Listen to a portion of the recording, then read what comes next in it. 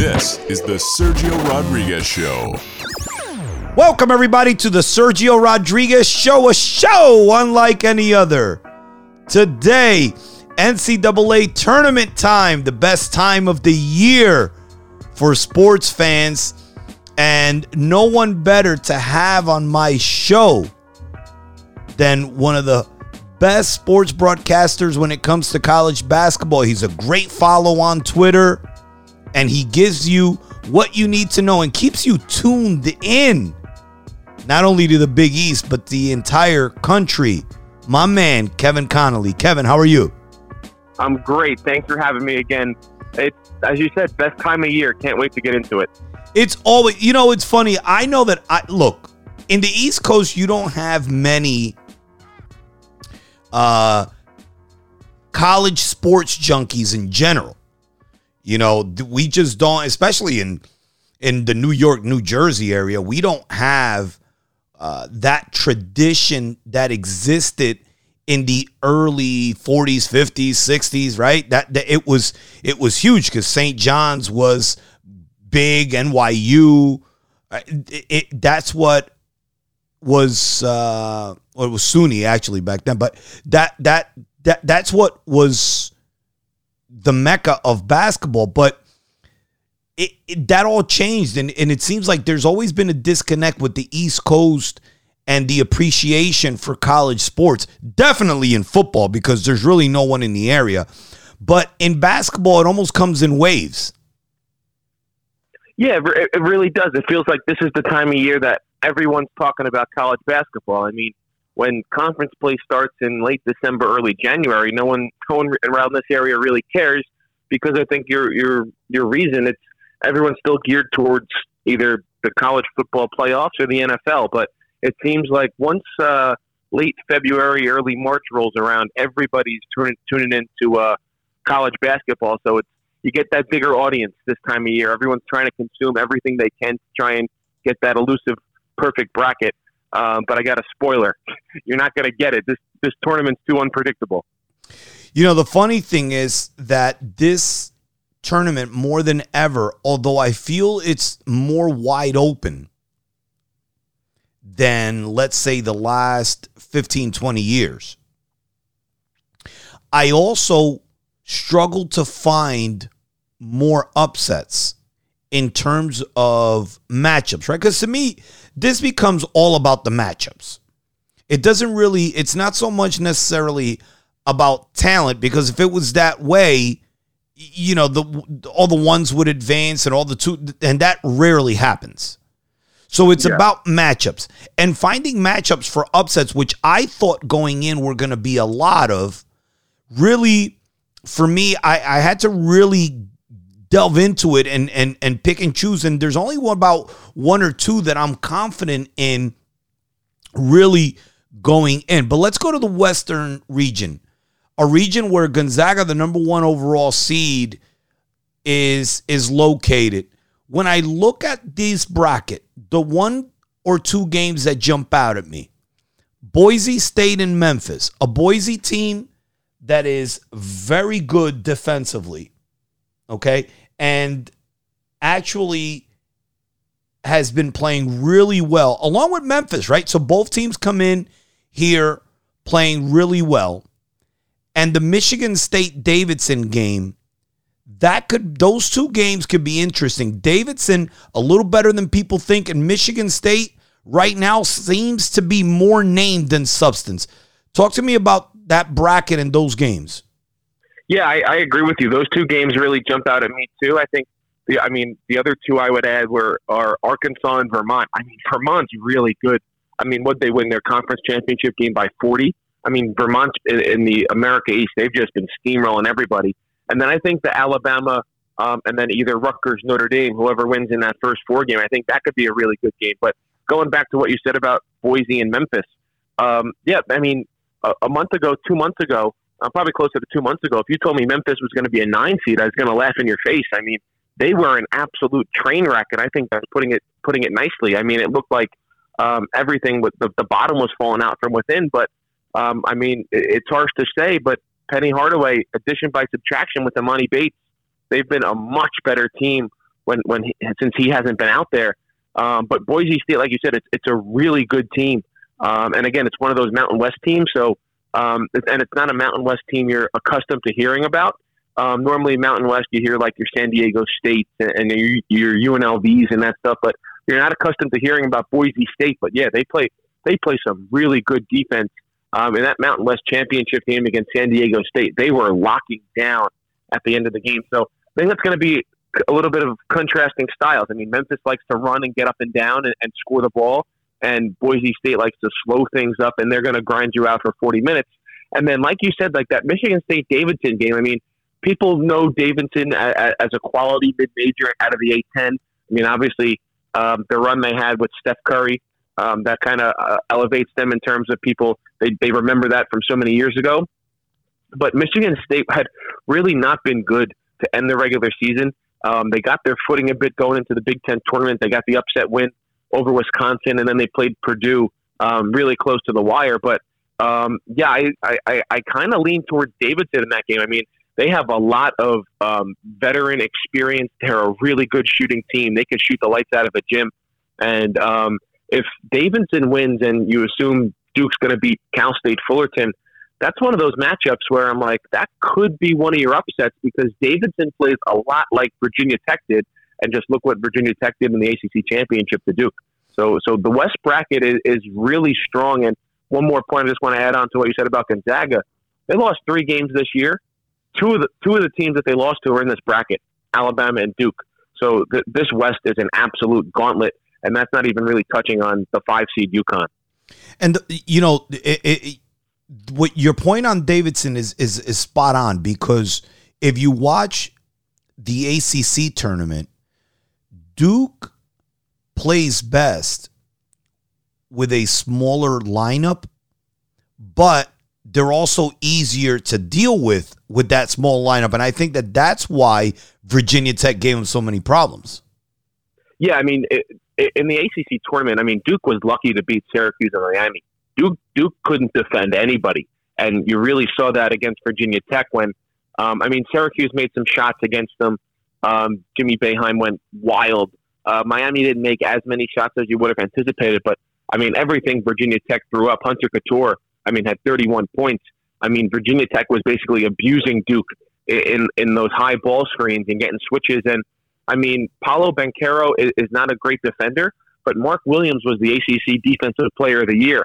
And, I mean, it's tough for a 7-1 guy to switch out on a 5'8 guard on the perimeter or a 5'9 guard on the perimeter and try and defend him. And that's what Virginia Tech did against Duke, and they tried to go small, and then they would go inside to their relatively big guys because Williams would be off the floor. Banchero, he's not a good defender. What else? He's a great player, going to be a top 3 pick, but he's not that good of a defender. And, yeah, Duke, they were defending really well at the beginning of the year. These past couple of weeks, not so much, going back to that North Carolina game and Coach K's final home game. So I think they have some real issues. They can score with the best of them, but can they get any stops? And that's going to be a big question mark in this West bracket. You mentioned Vermont earlier, a team that I agree has been very good. Here's the issue I have with Vermont. And you know what's funny is that if you're doing a bracket, you have to slide these teams in, right? You have to pick some upsets. But here's the issue I have with Vermont. They played, I believe, Maryland and Providence were the only top major teams that they played. The Providence game, they were down double digits at the half. And they beat a Maryland team, which, let's be honest, is no good. Vermont, although the resume in terms of the amount of wins and how they won in their league is impressive. I mean, the strength of schedule is way over 200. They've really beaten no one this year. Yeah, I agree with you on that point. But I mean, just going off of what they did play, I mean, it was outstanding. But yeah, I would agree that they haven't really beat anybody. I mean, you mentioned that Maryland team. I think that was on the road, and that's when people thought Maryland was going to be good this year. I think that was one of the first games of the season. And Providence, they've been, I don't know how they're doing it, but they win. And those are their 2 high major games, and they lost both of them.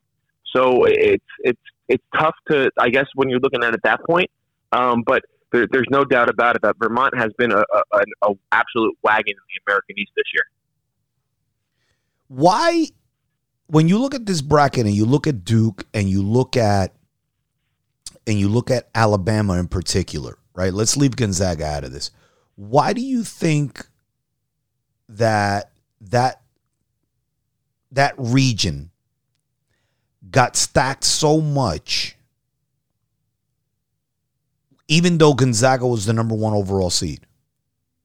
I really don't know. I mean, the big debate was, did Tennessee deserve a 2 over Duke? And I would say yes. I think Tennessee should have been the two here. But I think Tennessee got screwed being sent out with Arizona, because I think Arizona's my pick to win this whole thing. They are the most talented team. But I don't think Tennessee's going to complain about their draw when they see what they could have had at the bottom of the West bracket. True. I mean, would they have liked to be a 2? Sure. But we haven't even, we've talked about all these teams in the West, and we're not even talking about Texas Tech, who I think is going to make it to the Elite 8. I mean, Texas Tech was another team that played Gonzaga really close. Me too. I have Texas Tech in the Elite 8. Yeah, and Gonzaga pulled away in the second half. But I mean, we haven't even really jumped on Texas Tech, who's one of the best defensive teams in the country. Mark Adams, in his first year as the head coach, has done an outstanding job with them. I mean, this West is loaded. And do I think Tennessee should have gotten a 2 over Duke? Yes, but I don't think the Vols should complain about their draw, given the bottom half of their region compared to the bottom half of this region. Oh no! Listen, they got a great break. If to be fair, and you assume that as a 3, that Longwood game shouldn't be a game. Colorado State, Michigan, I mean, they should be fine there. And Villanova, I know that they know how to win. They know how to win. Yeah. But Tennessee is a better team. Well, yeah, but don't forget, Villanova absolutely drubbed Tennessee earlier in the year up at Mohegan Sun. Correct. I remember watching that game from start to finish, but I don't think Tennessee was playing like they were playing now. But again, listen, Tennessee's one of the hottest teams in the country right now. And you know what? Since we're there, take me to the South, because and we'll come back and we'll pick our bracket finals and winners and everything when we're done with everything. But take me to the South now, since we're there. The fact that we're speaking Tennessee Villanova in a Sweet 16, are we ignoring Ohio State? No, but I think we might be ignoring Loyola Chicago. I mean, that's another veteran team that knows how to win. They're used to the moment in the NCAA tournament now. They don't have Porter Moser. So will the head coaching situation be a little too big? Will the moment be a little too big? I don't know. But I think if Loyola Chicago is able to beat Ohio State in the first round, which is no easy task, I think a potential Loyola Chicago-Villanova matchup in the round of 32 would be an outstanding game. Is Seton Hall healthy enough to win that game against TCU? A TCU team that's listen, we know how Jamie Dixon coaches. His teams play hard. They will come after you. So you think Seton Hall can get that one? I think they can. It's going to be a really tough game. I mean, I have not been impressed at all with Seton Hall in the last 2 weeks of the season. I just haven't been. I mean, they're winning. They know how to. Another team that kind of knows how to win, but it certainly hasn't been impressive. I mean, 2 absolute nail biters against Georgetown. They're really they were never really in the game against UConn in the Big East tournament. I mean, their last really impressive win, or last 2, I guess, were at Creighton and at Xavier. So Seton Hall is one of those teams where it's like, what are you going to get? I know Kadari Richmond is banged up. Bryce Aiken, I'm pretty sure he's not going to play. It's one of those, is he going to play? I don't think he'll play for the rest of the year. But, I mean, they have the pieces. I mean, they have the veteran leadership of Miles Cale. They have the star power of Jared Rhoden. They have Ike Obiagu, the big guy inside. So the pieces are there. I think the big thing is, can Kadari Richmond, Jameer Harris, can they settle things at the point, take care of basketball, and run the offense? And if that's the case, I think Seton Hall would win, and then potentially set up a showdown against Arizona. But Yeah, it's a TCU team that really flies under the radar. No one really talks about them in the Big 12. It's normally your Kansas, your Texas Tech, and teams like that. No one ever really goes down and talks about TCU, and they're having an outstanding season. You think the fans at Pittsburgh miss Jamie Dixon now? They might a little bit. They might a little bit, given the struggles they've had so far. I've seen a couple of people picking Houston, and let me tell you something. They are phenomenal defensively. They might, I believe the last time I saw some stats, they were holding teams to damn near under 60 points or right around the number. Mm-hmm. But they're playing a UAB team that can really fill it up. And UAB, and we know how these tournaments go. We know how these tournaments go, Kevin. UAB's got a guard in Jordan Walker who can go for 25 or 30 in this game and get an upset. Speak to me about that matchup. Well, that's the NCAA tournament. Guards win. I mean, this time of year, guards win. You're not going to see a team make a run to a Final Four or win a couple of games without solid guard play, and that's what UAB has. Now, with Houston, I was really impressed in the American Championship game when they handled Memphis. Because don't forget, Houston, they talk about teams that haven't really beaten anybody. That's them. They haven't really beaten anybody this year. And I definitely think this is one of those 12-5 upset games because, like you said, UAB has a guard that can really, really flat out score the basketball. The team can really score the basketball. It's a really contrast of styles because, like I said, Houston's not afraid to run, but they want to slow you down offensively. They want to force shot clock violations, to be quite honest. And UAB, they can score from just about anywhere. And it's much easier to slow a game down than to speed a game up this time of year. But again, I think this is a 12-5 where UAB can come out and get a victory.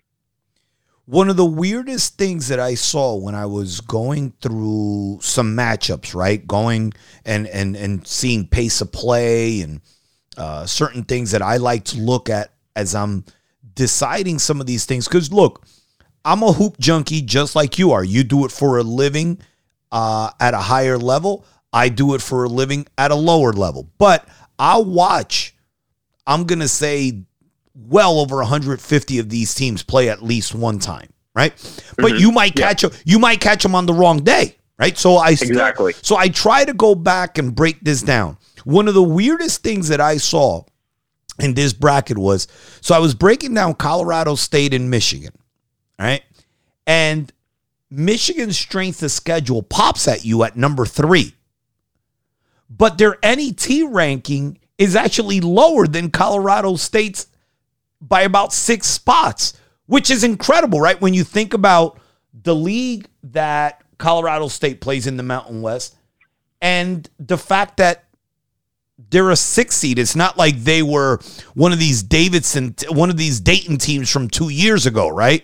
From a mid-major that could have been a 1 seed. That game in itself presents to be a phenomenal matchup, but I just found that little tidbit a little bit strange when I was going through these because I've always been a big complainer of the NET. Mm-hmm. Yeah. Are we sure Michigan should even be in this game? No. I mean... No, we're not. Because we talk about like how I think the committee might have messed up a couple of seeds. I think they might have messed up Michigan's too. I think Michigan at best should have been a Dayton team, a first 4 team. I think Indiana should have been safely in the field of 64 as an 11, and I think Michigan should have been playing last night or tonight in Dayton. I really do if they make the tournament at all, because I mean Indiana just beat them in the Big Ten tournament. I mean I don't know. I could see Michigan winning this game. I could. Colorado State again. It's one of those teams that under the radar. I mean, don't forget Colorado State was one of the last unbeaten teams this year. They made it all the way to early January before they were coming off a COVID pause and had to go on the road to San Diego State and got absolutely run out of the joint by 30. But I mean, yeah, it's tough. Like, could Michigan win? Yeah, I mean, Colorado State's really good, but I don't even know. I think Michigan should be counting their lucky stars that they're even in this position and they didn't have to win a game to get into the round of 64. Okay, now the Eastern region, Kevin. Let's look at this for a second. I'm going to run about 8 scenarios at you, and you tell me here. North Carolina on a good day is good enough to beat Baylor. Yes. When I look at UCLA, they don't look like the same team that made that run last year. No, they don't, but I still think they have the potential to show it. Okay. The Texas-Virginia Tech winner can give Purdue all they can handle. I think Texas can more than Virginia Tech, to be quite honest. I don't think Virginia Tech has the size to give Purdue that much of a run, but Texas does. The San Fran Murray State game is going to be an epic matchup. Oh, absolutely. Both teams can flat out play basketball, and different styles too. If San Fran advances, they could give Kentucky a tough game. Experience and shot making. Yes, and I think Murray State can as well because of their athleticism. So what we're talking about here is we could get Purdue, Texas, Kentucky, Baylor if they advance, or UCLA, and a dark horse in North Carolina.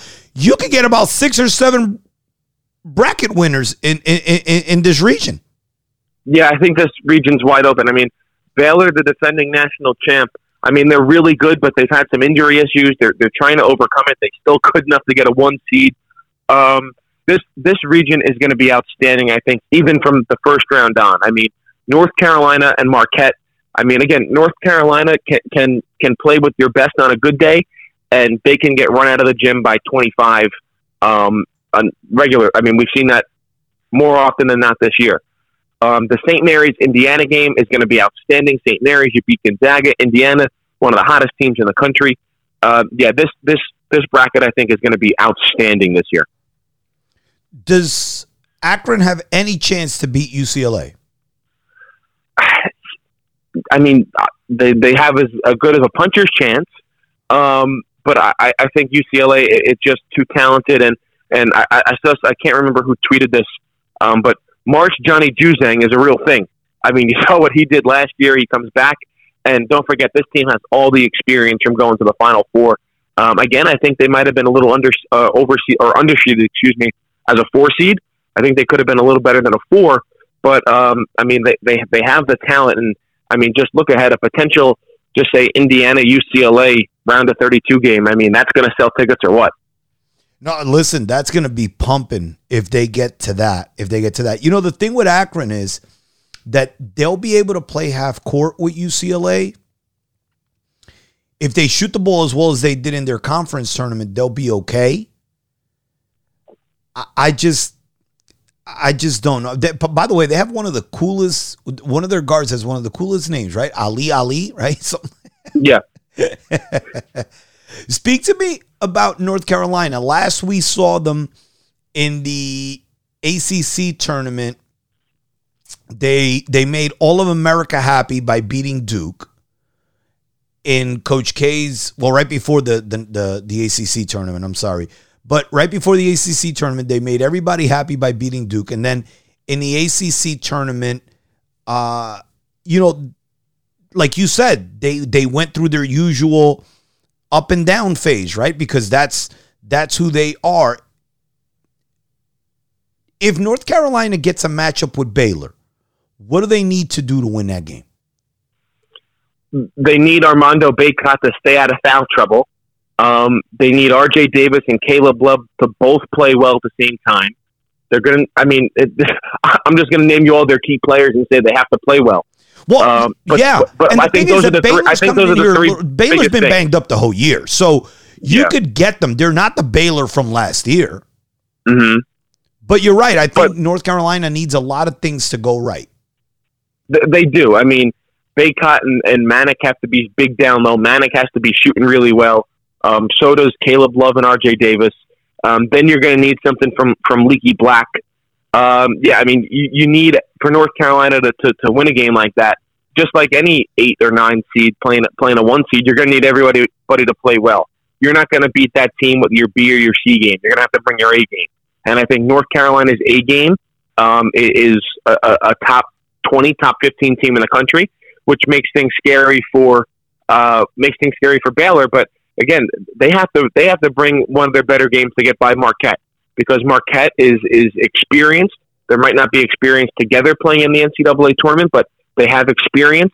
They have length, which gives North Carolina trouble. And they have a really good coach who seems like he's back in the perfect system at Marquette with Shaka Smart. So, and also don't forget, it's Hubert Davis's first NCAA tournament game as a head coach.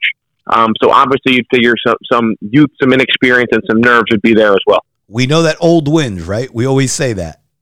Mm-hmm. Particularly in the Big East, but definitely across the country. If you're not going to have, and even if you have 3 NBA first rounders, history shows you need some age there. I believe the winner of this bracket could come from the bottom part of the region. I agree. I think Kentucky is going to go to the Final Four, although the last time they were on the court wasn't impressive against Tennessee in the SEC tournament semifinals. Take me to the Midwest, where Kansas seems to be in a phenomenal position to win this bracket, or at least get to the Elite Eight, barring Iowa just coming in there and just having one of those, 14 3-point games against them. Yeah, again, I think Kansas is in a really good position. I feel like this Midwest is also wide open. I think it's kind of Kansas's to lose, but if you look up and down the bracket, I mean, do you trust anybody? I mean, go to Providence. They're playing a really good South Dakota State team, and Providence has been it's been a joke among the Big East how Providence has been so lucky this year. But I could see South Dakota State winning that game. 1,000%, particularly because of the ability to shoot. See, the thing with Providence is, although they know how to win these games, right? They close you out. They also let you hang around. Exactly. And when you're playing a team that shoots the ball at the high rate that the Jackrabbits do, you're basically a 5-minute stretch away from them knocking you out. Yep, absolutely. Then, I mean, even go towards the top half of the bracket, San Diego State and Creighton. I mean, man, have I been impressed with Creighton ever since the injury to Nembhard. I mean, that was their leader. That was their freshman point guard. That's one of the best freshmen in the country. And he goes down, and they've kind of just kept on moving and kept on winning. I think they're going to beat Craig McDermott. He's done an outstanding job this year. I think they'll beat San Diego State, but I think, and I've said this a lot this year, not a lot, in the past couple of weeks, I think the loss of Nembhard will come back and bite them against Kansas. You need a trusty guy with the ball. You need your point guard out there against the Kansas team. And I think if Creighton had Nembhard, I'd be tempted to take the upset, but I think Kansas will get them there. And then look at that 5-12 matchup. I mean, Iowa's playing outstanding basketball. They fall in the Big Ten tournament championship to Purdue. But Richmond, that was your last bid stealer. They 4 games in 4 days at the A-10 tournament, and they're able to sneak in. And Richmond's one of the oldest rosters in the country. I think that has the potential to be a really good game if Richmond can defend Iowa, which is obviously a tall task to say for anybody. Yeah, but let's be honest. Richmond is the reverse Virginia, right? So they're that team. Like we always say, Virginia, no matter how high of a seed they are, you shouldn't be afraid to play them because they're going to keep you in the game and you can get them.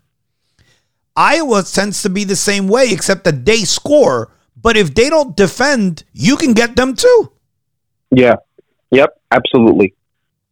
And that's why I think this bracket is absolutely wide open, and we haven't even hit the bottom half. Which I think you have a really dangerous Iowa State team too in that 6-11 matchup against LSU.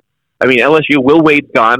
What LSU team are you getting this weekend? Which one are you going to get? A team that's like, all right, this is over, or are you going to get an inspired team that says, hey, we can even do this without our head coach? I think it'll be the former. I don't know if LSU is really going to show up. That's why I think Iowa State's a real dangerous team. This was actually the easiest bracket for me to do not at the top, right? Because I believe that, but I believe I'm sorry, not in the middle, right? It was hard in the middle, but with Kansas and Auburn at the top, I kind of felt that they were going to be fine getting to the Elite Eight. I do agree with you. There's going to be a lot of chaos in the middle of the bracket, but I don't know if anybody's good enough to knock Kansas and Auburn off before the Elite Eight. I'll say this. I think Miami would have a chance. Miami's got some really good guards. We've seen the issues and the struggles with Auburn's guards. Auburn's really good, but can they get consistent guard play? Miami has it. Miami has a trio of guards that can all handle the ball, that can all really fill it up. Isaiah Wong, Charlie Moore, Cameron McGusty. Miami can handle the ball. They're experienced. They have a great coach. If Miami beats USC in the first round, and that's a big if, don't be surprised if Miami gives Auburn a really tough game. You know, the thing with that, and by the way, I love Jim Larinaga. When I was at ESPN in DC, we used to do the Jim Larinaga show. I used to do the Jim Larinaga show with because he was at George Mason at the time. Yep. And he's one of the best guys in the business. Great to cover too. That USC Miami game, you're right, is going to be interesting because the thing with them is they both come in with similar pedigree, right? Neither of them really beat in the last 10 games. They're both the same way. Neither of them had this unbelievable moment where they won their conference tournament or anything, but they were both playing good, playing competitive. So I think that this becomes one of these matchups where you can get like a double overtime thriller, in that Midwest bracket. Yeah, and it's a little bit of a contrast to styles. I mean, USC is a bigger team. They kind of run everything through their forwards. And like I said, Miami's all guard-based. I think, again, like you said, I think this has the potential to be a classic. This could be a really good game. And I think Auburn would beat USC if USC advanced. And now, don't get me wrong, I'm still probably going to pick Auburn to beat Miami, but I think Miami would give them a much tougher game than USC would. That's just my opinion. Give me your Elite Eight in the West. Start in the West. I have Gonzaga and Texas Tech. Who do you have? You know, I gave you all that spiel about Duke. I got Gonzaga and Duke. I got the top two seeds getting a rematch. Okay. Out in the West, but I think Gonzaga would get them this time. Okay, so you have Gonzaga winning the West bracket. I have Baylor and Kentucky coming out because I'll be honest with you, I just don't trust UCLA. I understand they made that great run last year. Yeah. But I was kind of disappointed at the way they played this year, to be fair. For a team, team should not be a 4 seed. I agree. They were given a bit of a tough draw with they had to play for a couple weeks in front of absolutely nobody because of the LA COVID restrictions. And they've had injuries, they've had players in and out of the lineup. So I agree with you that you can't trust them, but I got a blue blood matchup in the Elite Eight here in the East. I got UCLA and Kentucky, and I got Kentucky going to the Final Four. Okay. I have Baylor going to the Final Four, not because I think Baylor's some great team. I really don't. I'm almost picking Baylor to beat Kentucky because I believe Kentucky could get upset before that. Yeah.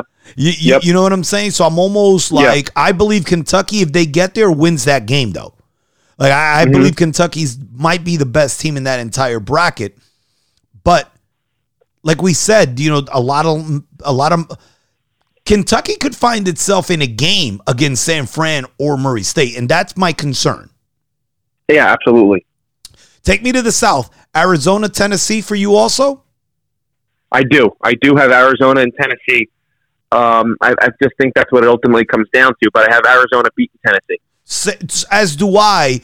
I thought both those teams were Final Four teams before the brackets came out, so I was a bit disappointed to see them in the same region.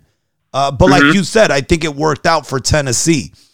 The Midwest, Kansas and Auburn?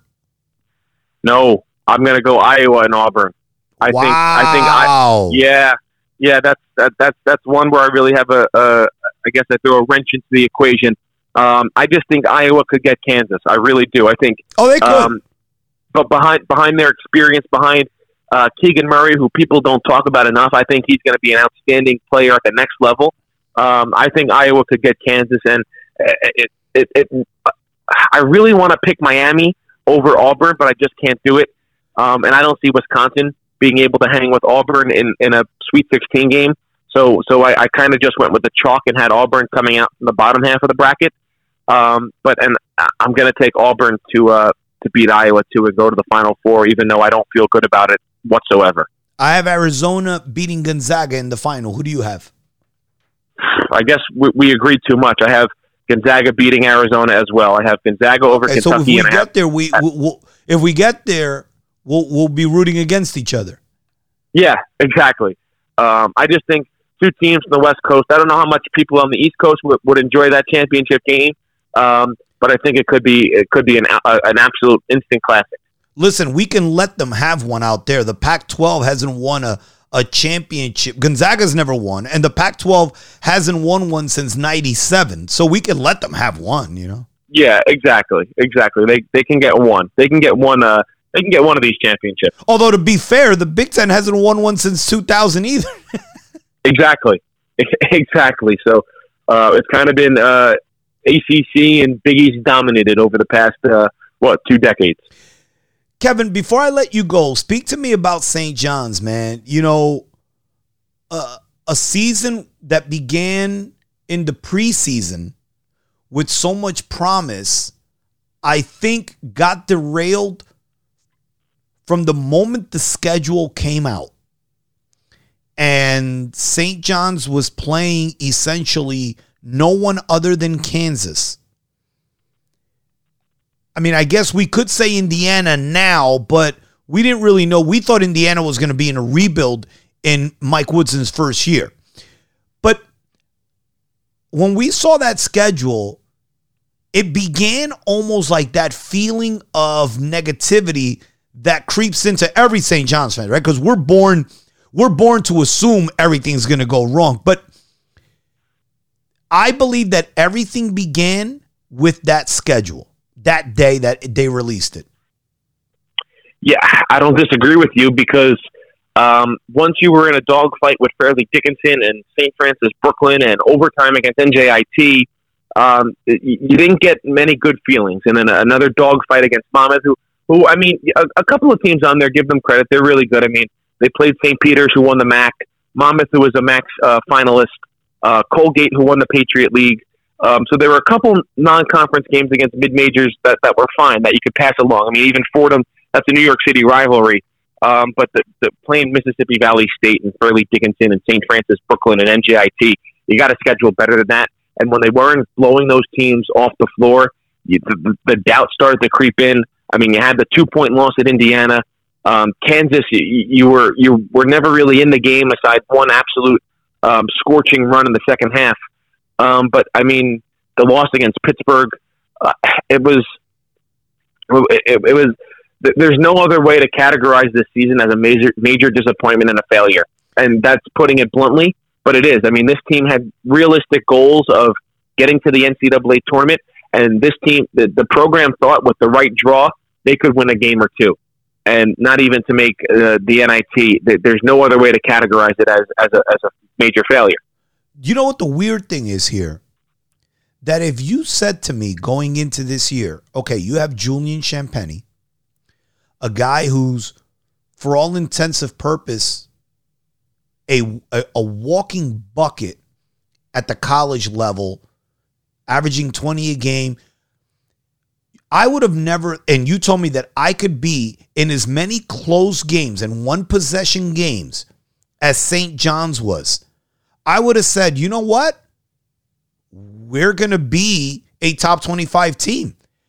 Yep. St. John's lost so many 1 and 2 possession games with a guy who should be a bucket getter.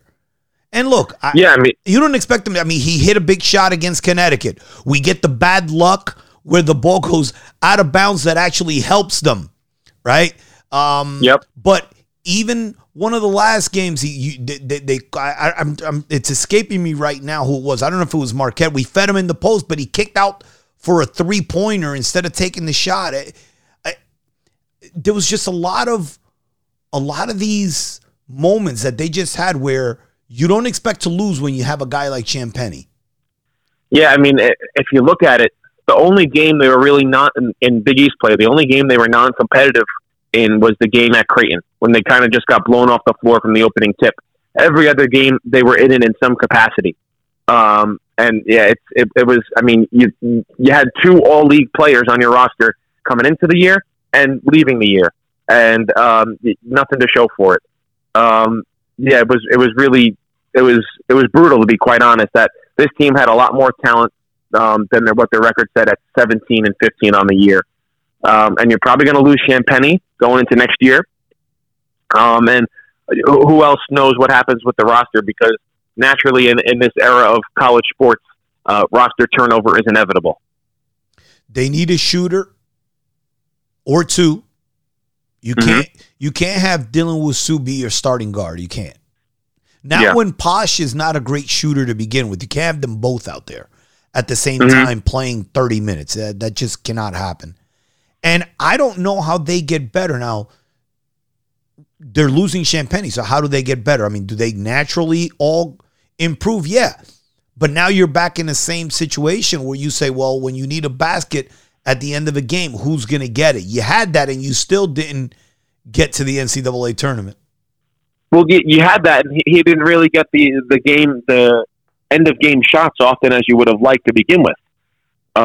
So that's certainly a question. And then, I mean, it's the transfer portal. Everyone's going to hit the transfer portal hard. It's going to be who can you get out of it. And with this current staff, I mean, St. John's hasn't really hit home runs on many of their transfers in these first 3 years under this coaching staff. Kevin, you're the best, man. No one knows college hoops like you in this area, man. I appreciate that. Thanks for having me on. It's always a blast.